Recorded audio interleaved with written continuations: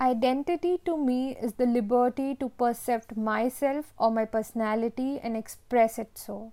It is a process of self-determination and shaping of ideas and opinions free from any bias of being born in a specific society. It is the reflection of one's intangible beliefs onto his or her perceptible behavior or character.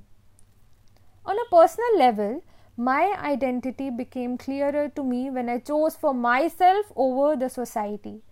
Taking the decision of wearing a hijab, irrespective of the general belief of oppression linked to it, was my first step towards achieving singularity or individuality. Since then, I have been looked down on constantly, judged over at every instant, be it in the society or school or when I went for inter-schools where people even doubted my nationality.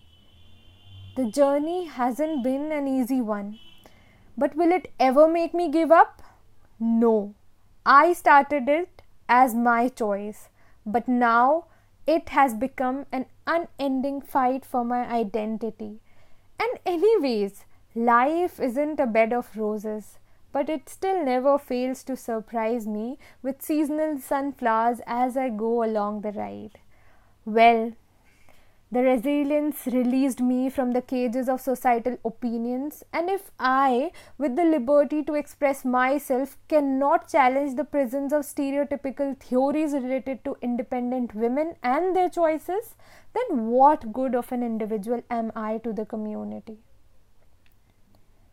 I want to stand out and shake things up. Even when people look at me with passive and narrow minds, I would never let myself, that is my singularity, to be bullied or let tyranny come in my way of independence, liberty, or freedom to choose my identity and my decision to express it in and out the similar way. Thank you.